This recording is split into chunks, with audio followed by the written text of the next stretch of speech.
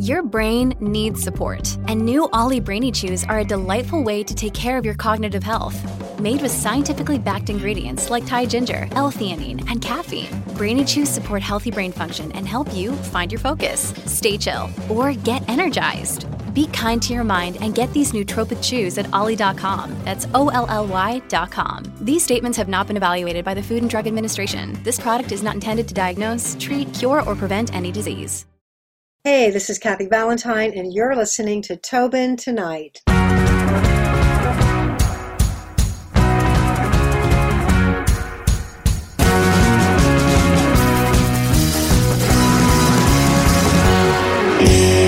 So I'm here with Kathy Valentine. Kathy, welcome to the podcast. I'm so glad you took our call, especially during this time of COVID. I guess the first real question, because I do want to get into about your book a bit later, but the dying question for me is coming out with a book during COVID. Like, was that kind of your decision? Did someone kind of be like, you know, have your arm and go like, come on, yeah, write this book. You got to put it out now. No, up until February, we assumed that everything was going to be fine. I mean, the book release, when you have a publisher, they have a schedule that they stick with. You know, they know what books are going to come out when. They have a cycle. So there wasn't an option of putting it off, because if they put mine off, they would have had to put someone else's off. And so, but up until like probably mid-February, we thought, you know, we would have a normal release and I would do a book tour. And I started having doubts around March. I remember writing saying, do you think my book tour is going to happen? And They were like, well, sure, why not? Why not? And I'm like, I don't know. And when South by Southwest here in Austin canceled, I think that got a lot of people's attention, because that's such a huge deal for this city where I live. And when they canceled, I think looking back, I think they were they really showed a lot of leadership in canceling the festival. We had to cancel my book tour, but keep the book release. And it took a little while to get some bearings, but I hired a publicist, and UT Press, that's the University of Texas Press, who published my book. They had an in-house publicist. It was surprising how much we could do virtually. And it's continued on. I mean, I'm just now launching all the things in Canada, so it's still ongoing, and it's been as best as it can be. Yeah, it seems like a lot of people are getting the virtual side of things now, of getting them down put. Like, I know it's always been around with like YouTube, Facebook, social media to kind of like advertise with stuff, but it seems like now with, say, Instagram Live, Facebook Live, more people are kind of taking the advantage of that, like things that you probably maybe second guessed in the past, like, geez, like we can do it this way, and it kind of works. Like, everything, of course, has its pros and cons.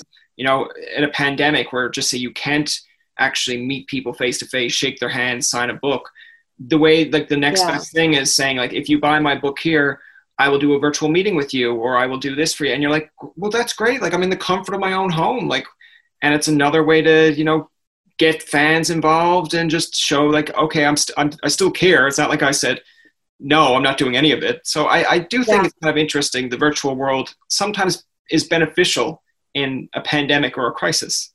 I think it's here to stay, you know, not necessarily the pandemic, but the whole virtual stuff. I think a lot of people have adjusted to not going into an office every day. And I think that, you know, a lot of meetings that, you know, it's and a lot of the performances that so many musicians are, you know, live from their living room, or, you know, I think people enjoy that aspect. I don't think it'll take the place of concerts and live shows, no. But I think it's going to stay. I'm guessing by the time this will go up, you'll be after celebrating a birthday. What is your plans with the pandemic in a birthday? Like, is it going to be like a virtual birthday? Are you going to have like a few of your friends over and be like, hey, like you were my close friends. We're going to have a good time here. A lot of it depends on how, if things start getting contained a little more. If it was today, I would not do anything, which is a shame, because I traditionally celebrate birthdays. That's something I enjoy. I use it as an excuse to get all my friends together, some people from different parts of my life that get to meet or hang out.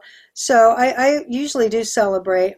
I think this year, I don't think I will be unless it's a little bit more contained. And then I could maybe doing, something else. Depends how cold it is. I've got a great patio, but I don't know if it's too cold to go out there. So I'll just wait and see. You were born in Austin, Texas. You were raised by, a single mother. What was life like growing up in Texas at this time, and especially like only child, single mom? Like, can you tell me a little bit of the struggles, basically what your childhood was like at this time? Well, I'm 60. I'm above 60, actually, and which means that I got to be a teenager in the 70s, which I think is a pretty good trade-off for being older now, because being a teenager in the 70s was really pretty cool. It was, great music. Texas was a great place. Austin, in particular, the rest of the state, but Austin was great. We had a great music scene here. The University of Texas is based here. It's the state capital. So it was always been a thriving city. My mom was a single mom, working full-time, raising me, going to school full-time. So she had her hands full, plus she was pretty young. Her and my dad divorced when I was about 3, and he wasn't a part of my life, and it was a source of a lot of sadness and pain for me that I think kind of sat inside me and probably still is to some degree.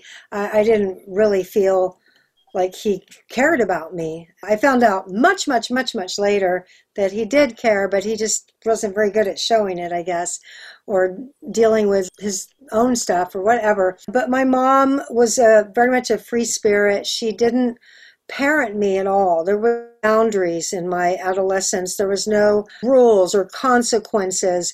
She very much, someone might call it feral. Someone else might call it free range. It just depends how you look at it. But basically, I felt like it was my job to take care of myself, and I wasn't that equipped to do that. So I went down a lot of not so great paths. I ended up drinking too soon and getting used to that as a way of coping. I ended up doing drugs way too soon and got used to that. And music pretty much saved me. Music gave me some structure. It gave me a dream, besides all the usual things that music does for people, which, music connects us. It makes us feel our feelings. It takes us back to places that we remember fondly. And it can help us not feel our feelings if we feel out of place and stuff. Music is just, I think, for everybody, it plays a central role in everyone's life. So I was no exception to that. But when I became a musician, that really changed my life. And I loved writing about that in my memoir.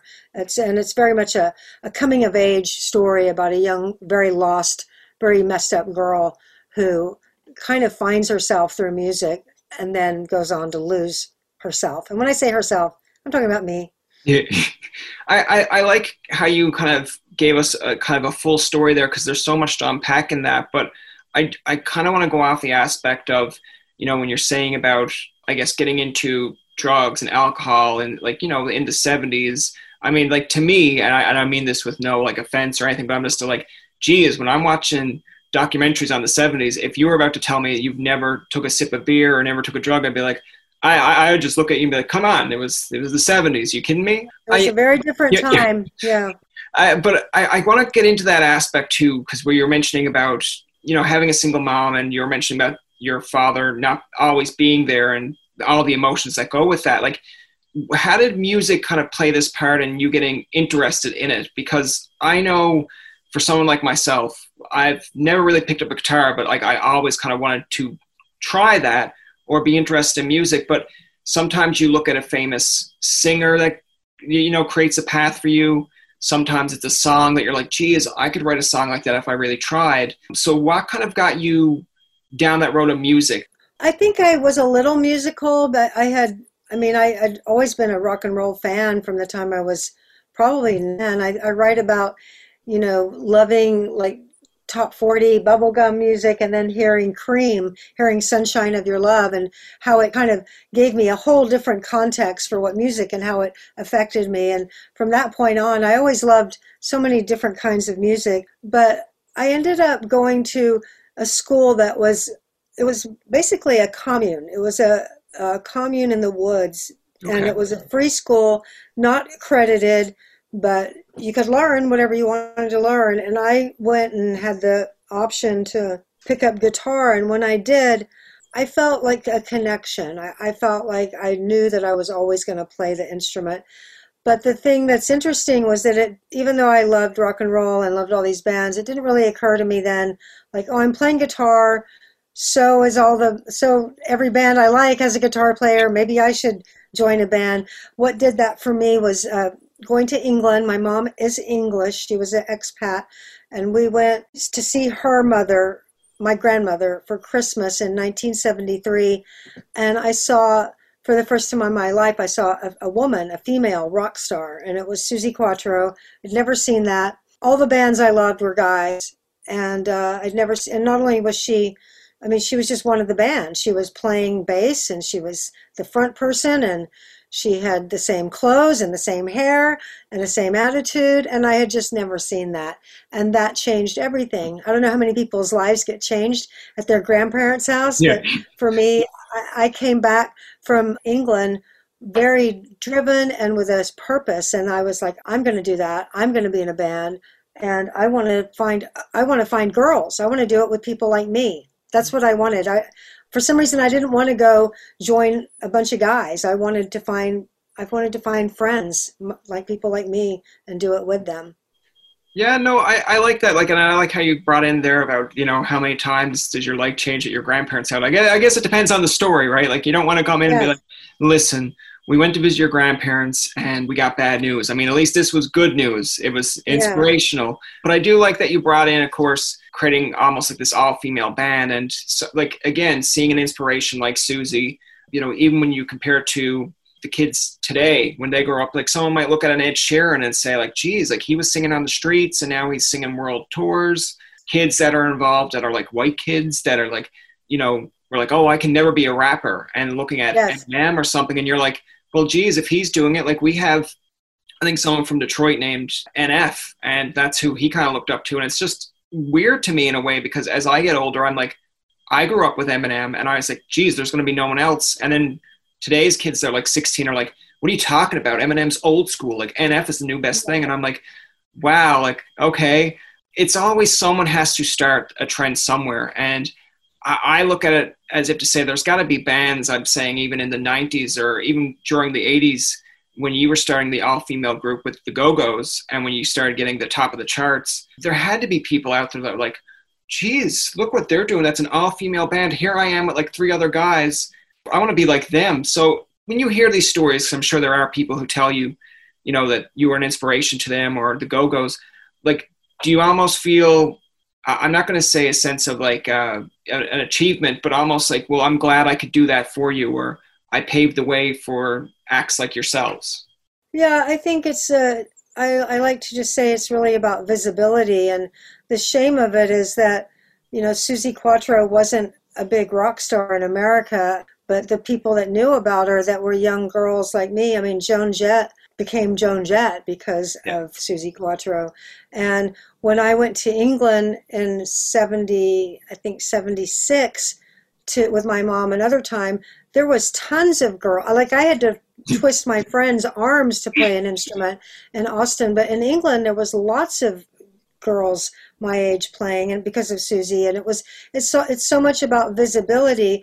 And I think it's a shame if more females in the 70s and even in the 60s knew that there was other women doing that. It would have inspired them more, because now you have YouTube and you have the internet. I mean, there was women starting big bands in the 40s and stuff and 50s, and there was, now I know about Sister Rosetta Tharpe and many Memphis Minnie, and I didn't know about Fanny. Fanny had a hit record and were touring with people, and Bowie was a fan, and there was all these women doing it, but they weren't visible. We didn't have the internet, and I think how many more girls might have started bands.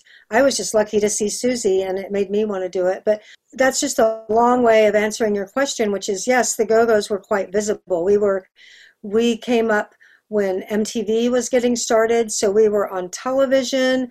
We were playing a lot, but not your young girls aren't going to be at the local club. Yeah. You know, the 13-year-old isn't going to go to the nightclub in Atlanta and see the hot new band from LA. And we weren't on the radio at first either. So TV did a lot for us. And yes, I think visibility is key. And I think it's across the board. I think, you know, a young girl who's interested in, maybe isn't interested in a traditional, supposedly female thing, and then she sees a big article on some women in tech, you know, writing software or code and stuff, and all of a sudden it's like, oh, I could do that too. So yeah, I think it's just like you're talking about, visibility, seeing it, you know, can just open all kinds of possibilities, and I'm proud that the Go-Go's did that for people too. No, I really love your answer there, because it kind of spans off of what I was saying when you were saying, like, you got, I guess, luck and just seeing your idol kind of over in England. And yeah, like the rest of the world don't know maybe about her, but you get the chance to see this and it kind of changed your whole life. Like, I look at it from the standpoint of, you know, what MTV brought in that sense. Like, again, it's around the 80s. Now, I wasn't watching a lot of MTV because I'm a 90s child, but we did have much music up in Canada. And like acts like the Bare Naked Ladies even said, like, that kind of got them into music and exposure. So I'm looking at a standpoint of kind of with the punk aspect of, we had Avril Lavigne. And, you know, in Canada, she's kind of like an icon, you know, a princess basically. But you could go to other parts of the world, and if there was no much music, there was no MTV, they'd be looking at you like, never heard of her. Who are you talking about? Now, did you mean this girl? Like, we've got one in Germany that's a German Avril Lavigne. And you're like, no, but the exposure to all of it, like when you get older and you do your research, like I remember watching Robin on MTV and I was like, oh geez, like that's a great singer. And then when you find out later that she's not even from North America, she's from over, I think it's like Sweden or somewhere. And you're like, I wouldn't have known, but it didn't make a difference. I was exposed. I'm a fan. So what you were saying, like MTV bringing in a brand new audience to you, like you're thinking maybe, okay, the US market, even the Canada market, okay, we know you, but you go over maybe Japan or Germany and there's people like, I want to be just like her because I've seen her on TV and she gave me a message that says, I can do this. And I think that's really interesting. Now, I want to get into, of course, some of your inspirations or musical acts that I believe you said that you enjoy or kind of inspired to be. Like you mentioned about Blondie, the Ramones. Tell me what made them stick out to you. Like, was it just a style? Was it kind of like, because you were kind of heavily, as I read, you were a bit of a punk rock person, correct? I started out just being, you know, a little rock and roller. I mean, the bands I loved when I was a teenager were David Bowie and Mark Bolan, T-Rex, and the Faces, and the Who, and Zeppelin, and the Stones, and the Beatles, and I liked a lot of really bluesy. I liked Cream. I liked Humble Pie. So I was really from the kind of, you know, but I always loved Motown and R&B and a lot of other things too. But that was my main music was rock and roll. When I started playing guitar, because those were the bands I looked up to, when I decided I wanted to be in a band, I thought, well, I'm going to have to be as good as Jimmy Page or Eric Clapton. I was playing the guitar, and it didn't occur to me that I could even try to do it until I was really, really good. And I just thought this was going to be a lot, because I'll start doing bands and everything, but that's a lot of practicing and a lot of work to get to where they are. I was also of an age that when punk rock started becoming visible, and Texas wasn't the first in line to, you know, to be hip to punk rock. I mean, I was lucky because, again, I was in England and I started seeing for myself. I started saying, you know, I'd go out and see punk rockers and I'm like, And then I started liking the music. You know, I really thought the Sex Pistols were great and I liked a lot of those bands. And I decided to come home and start a punk band because I thought I don't have to wait till I can play like Jimmy Page. I can do this now. Johnny Ramone just knows bar chords and I can do that. Yeah. And so besides liking the music, it gave me access to chasing the dream. Seemed a little closer because these bands were on tour, they were making records, and it was my music. It was my age. That's what was. But I never was like a tried diehard punk rocker. I mean, I had a short haircut at some point, short spiky haircut, but I liked a lot of the fashion, but I would never fully identify. And pretty quickly, the stuff that I liked lent was more in the melodic area, like Okay. Elvis Costello and Nick Lowe and Blondie. And, before, like, there was a while where New Wave was all of it. Whether you were Elvis or whether you were the Pistols, it was all New Wave. And then it started dividing more, and New Wave was more of kind of like the more kind of pop end of it. And then there was hardcore punk.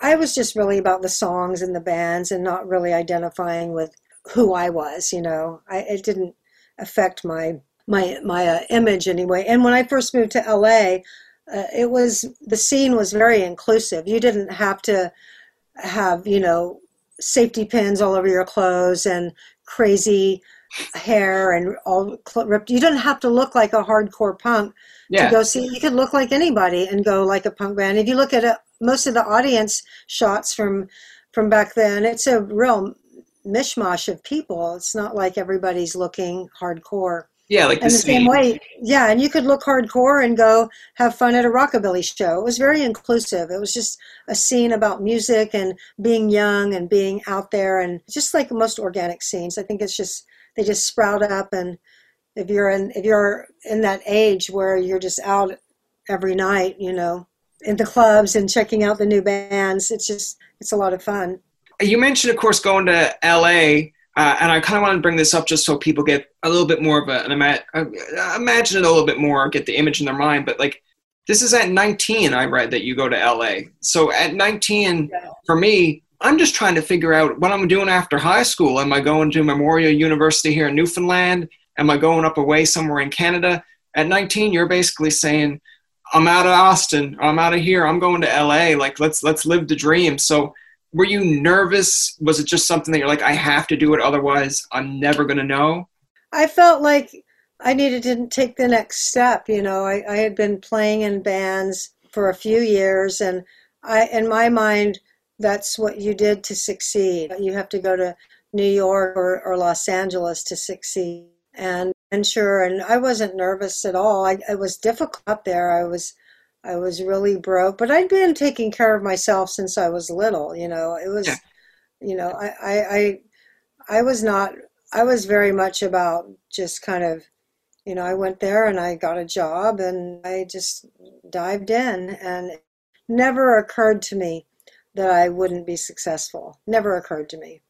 At this time, I know, I'm just looking at my notes here, like you co-founded, I think it's like the Textones, and later the Go-Go's would use the songs that you wrote during this time. Like, to me, everything is a project, or everything kind of comes full circle, whether you want to believe it or not. But it's like, when you're writing these songs at this time for this one project, did you ever think you'd use it for another? And then when you did use it, was it kind of like, oh, cool? Like, was it like a surreal moment for you to be like, oh, geez, these songs that I'm writing, this band that I'm with likes them, we're using them. And when they become on your albums, or you use them for, again, being on the charts, did you kind of look back at it now and go like, wow, that's pretty impressive. Like, I'm glad I did that. Well, when you're writing a song, I'm not generally thinking about where it'll go. I'm just trying to make the best song. And I've always been like that. But when the Go-Go's, when I was asked to join and be a permanent member, I said to them that it was important to me that I be a contributing writer. Of course, they were really happy to have another writer, and it ended up being something the band really needed. I just knew that they were a good song. I mean, a good song is a good song, and the Textones weren't a big band.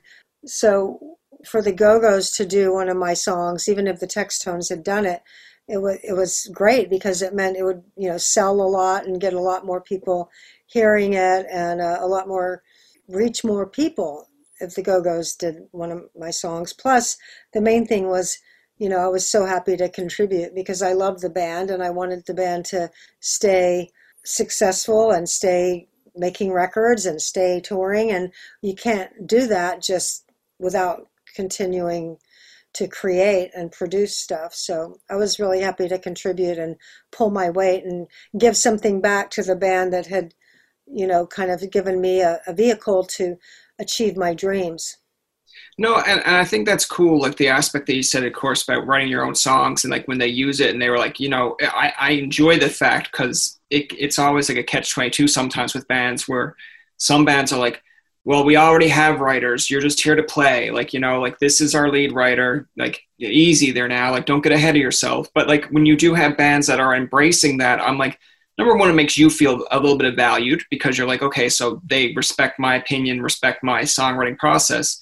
But at the other point, it does keep a band kind of fresh. You grow together, bouncing ideas off each other. Like that's what I think makes anything really in life successful. Like I know with just say podcasting on the side, like if there's only one person involved, you're only getting one person's opinion, one person's triumphs and fails. But if there's other people, like, why don't you try this differently? Why don't you do this? Like, why don't we get this person on or go down this path? You're like, okay, cool. Like it gives you a little bit of longevity in a sense, because it keeps you grounded in the sense that you got to respect other people's opinions and their process. But at the same time, it's almost like the more the merrier, and the more that you can go around, the more wealth for everybody. I want to talk about that because, of course, going to the Go-Go's, that was in, I believe, 1980. You joined that band.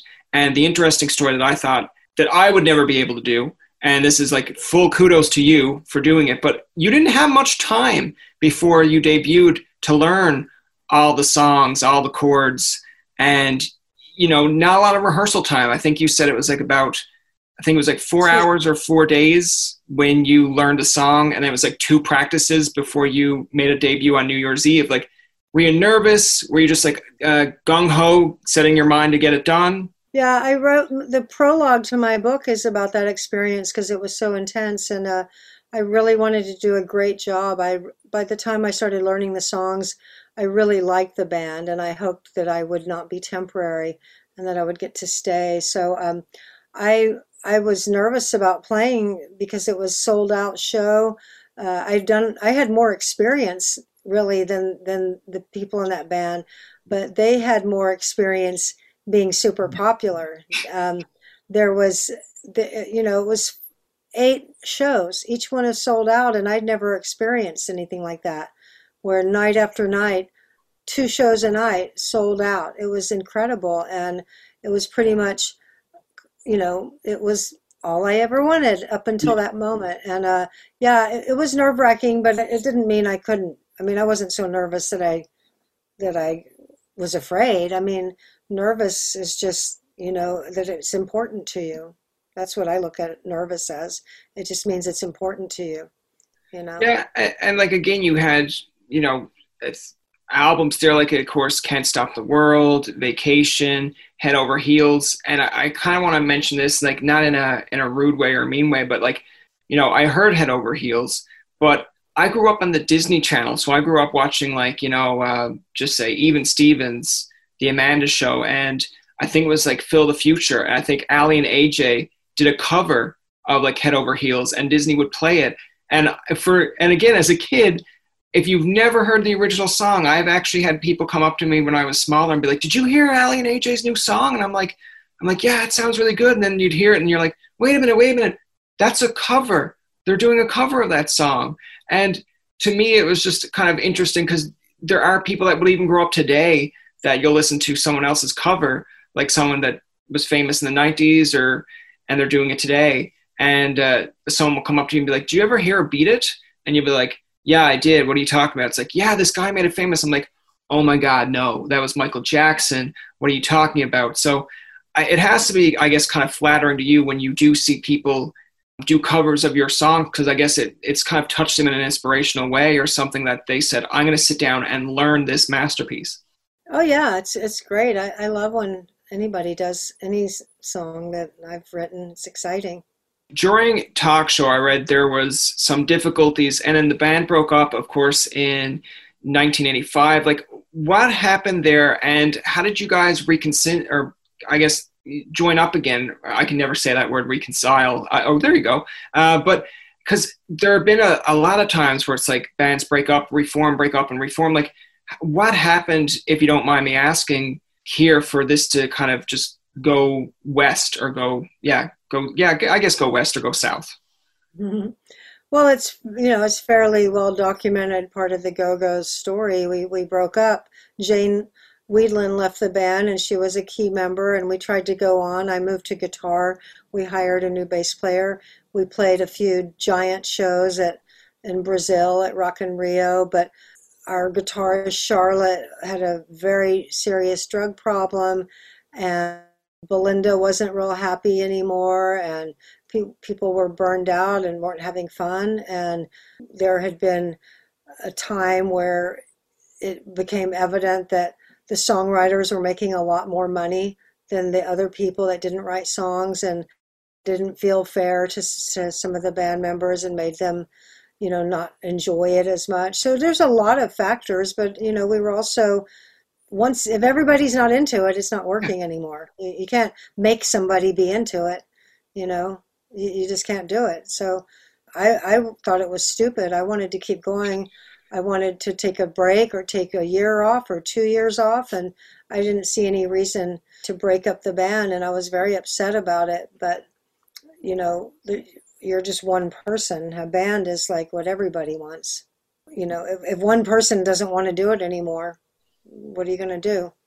Yeah, and I totally agree with you, because it's great when bands get back together, especially when they can make up for lost times or just figure out their differences. And it's something to the mindset of, for someone like myself who grew up with Oasis, like I keep on waiting for Oasis to come back around, but like it's to the point where it's like, geez, you guys are brothers, you're not even getting close to getting along. So it's nice when band members that maybe aren't even related, it kind of makes me laugh at it, because geez, you guys are family, you're not getting along. Look at these people over here, they're not family, but they can still find a way or a common ground to come back together.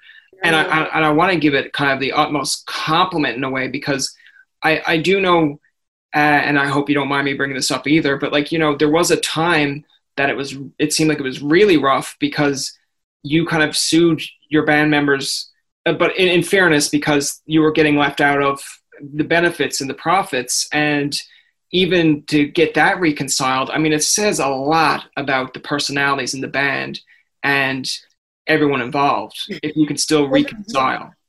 The bond between us is much stronger than that. And Gina sued Charlotte in 1995, and it was a terrible thing, and Charlotte had to overcome that. Gina sued her.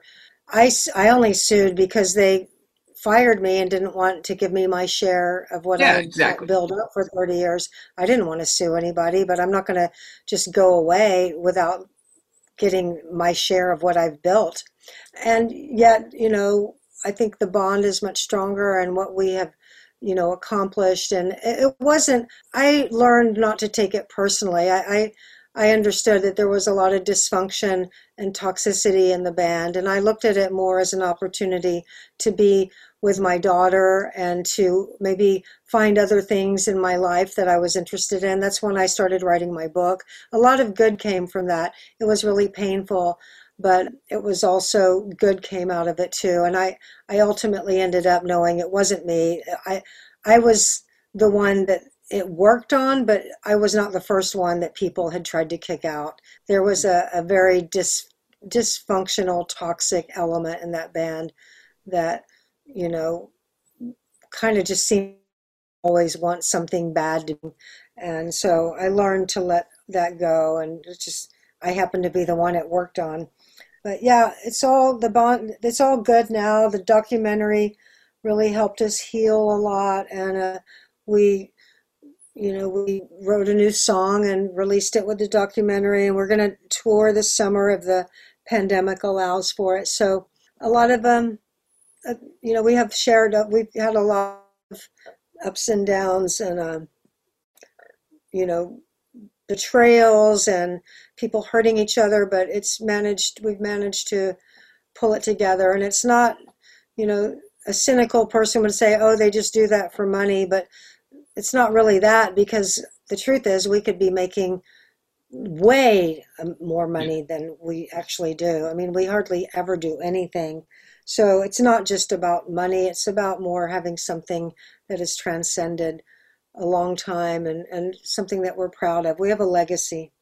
And it's not like, in fairness too, it's not like the way that the kind of media perceives it is always trying to make someone look like the bad person, or like, can you believe these guys are doing this, or these gals are like cutting at each other's throats. But in fairness, as you get older, like I know myself, when you're young and you're watching this on TV, you're like, how dare that person do that? Or geez, can't you all get along? But as you get older, like everything's a little bit about the business side. And, you know, even you could give a top 10 of your favorite bands, and I guarantee you at least 5 or 6 of them have either had a falling out, something that happened. Like for myself, full disclosure, like I grew up with the Backstreet Boys and I thought like these guys are inseparable. But when you watch documentaries like the ones that you have or theirs, or even watching like Family Matters or Boy Meets World, like TV shows, once you get to the nitty gritty or seeing behind the scenes, yeah, they have falling outs. Yeah, there's people that are like, I've only worked with this person for season 5 or season 6 because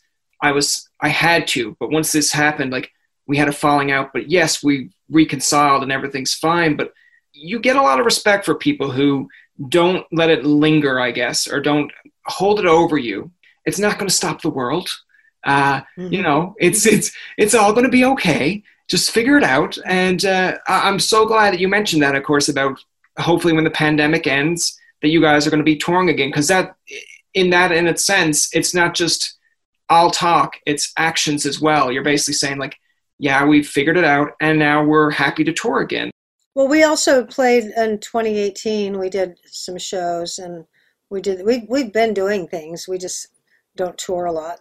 You mentioned it earlier, All I Ever Wanted. You kind of put the pun in there in the question. But when you were growing up, did you ever think you were actually going to, number one, write a book and have this much to kind of put in this book? Because I know myself, 29 years old here, I think about writing a book and I'm like, oh, I'm going to call it 3 buses because that's how long it took me to go to a university. And I'm going to make up a story about my disability, like not make up a story, but tell a story about my disability and forming a podcast. But like at the same time, like who's going to buy a 29 years old's book when like I'm not famous, I'm not well known all over the universe? But did you ever think of that when you were writing your book? Like, oh, people are going to love my stories. I'm going to put some details in here that not a lot of people know. Because I know when you're doing other hits to promote the book, I was actually kind of intrigued when you told the story about the plane ride, how you went on you got offered to go on a plane ride. And the first night you were like, I'm not doing that. There's no way. Things could go wrong. And then the second night you go on it, something does actually go wrong. Yeah. Well, I felt like I had to be a good writer. Even though I was in a big band, I'm not a really big celebrity. I'm not the most known person in the Go-Go's. So I knew it had to be written in a way that was compelling and that was, you know, some writers, you just like their book. You don't like their book because they're famous. You know, I've read lots of memoirs from people that weren't famous, but they wrote a great book about something in their life, just like what you're talking about. I mean, Mary Karr, who wrote The Liars Club, huge bestseller. It's just about a girl growing up in Texas with an alcoholic dad. It's a fantastic book. You know, Cheryl Strayed, Wild. She did a big hike and found herself, and it's a fantastic book. You know, none of these, so many memoir writers are not celebrities. I prefer those stories than, you know, a lot of celebrity books. They just seem like they're just kind of telling you, I don't know, just all the things that all the famous people they met or all the things they did. And so I knew that my book had to just be very honest and real and just tell it like it is. And I thought it was a good story, and I did the best I could. And I knew that I had to write really well, because I was looking at it more like these kind of memoirs, not like, oh, I'm a big star and everybody wants to know about me. You know, that wasn't how I approached it at all. That's going to do it for this episode of Tobin Tonight. Our thanks to Kathy Valentine for coming on to the show. Remember, you can find past, present, and future episodes on TobinTonight.com, Spotify, or iTunes. Follow us on Twitter, like us on Facebook, and leave a comment or two. For Tobin and myself, this is Jacob saying thank you for listening and good night. Hi, I'm Emily Roger, and I host a leadership show called The Boiling Point with my co-host, Dave Vale. Together, we sit down with trailblazing entrepreneurs, thought leaders, and movement makers who are driving meaningful change in our world. The show is all about exploring the lives and perspectives of leaders who are making a difference. Join us for insightful conversations that challenge the status quo, spark new ideas, and inspire you to take action. Find us on Apple, Spotify, YouTube, or at boilingpointpodcast.com. Come on a journey like no other, where you will discover many roads that will lead you to a happier, healthier, and more stress-free life. And the beauty is, you don't need any vacation time for this adventure. The journey will come to you. Join Avery Rich on your very own journey into yoga. Along the way, she will demystify yoga poses and guide you into a yoga posture or short sequence, all in less than 15 minutes. You have nothing to lose but stress. The Journey into Yoga podcast. It's not for people who like yoga, it's for people who don't like yoga. Follow or subscribe on Apple Podcasts, Spotify, Amazon Music, or at averyrich.com. Another Sound Off Media Company podcast.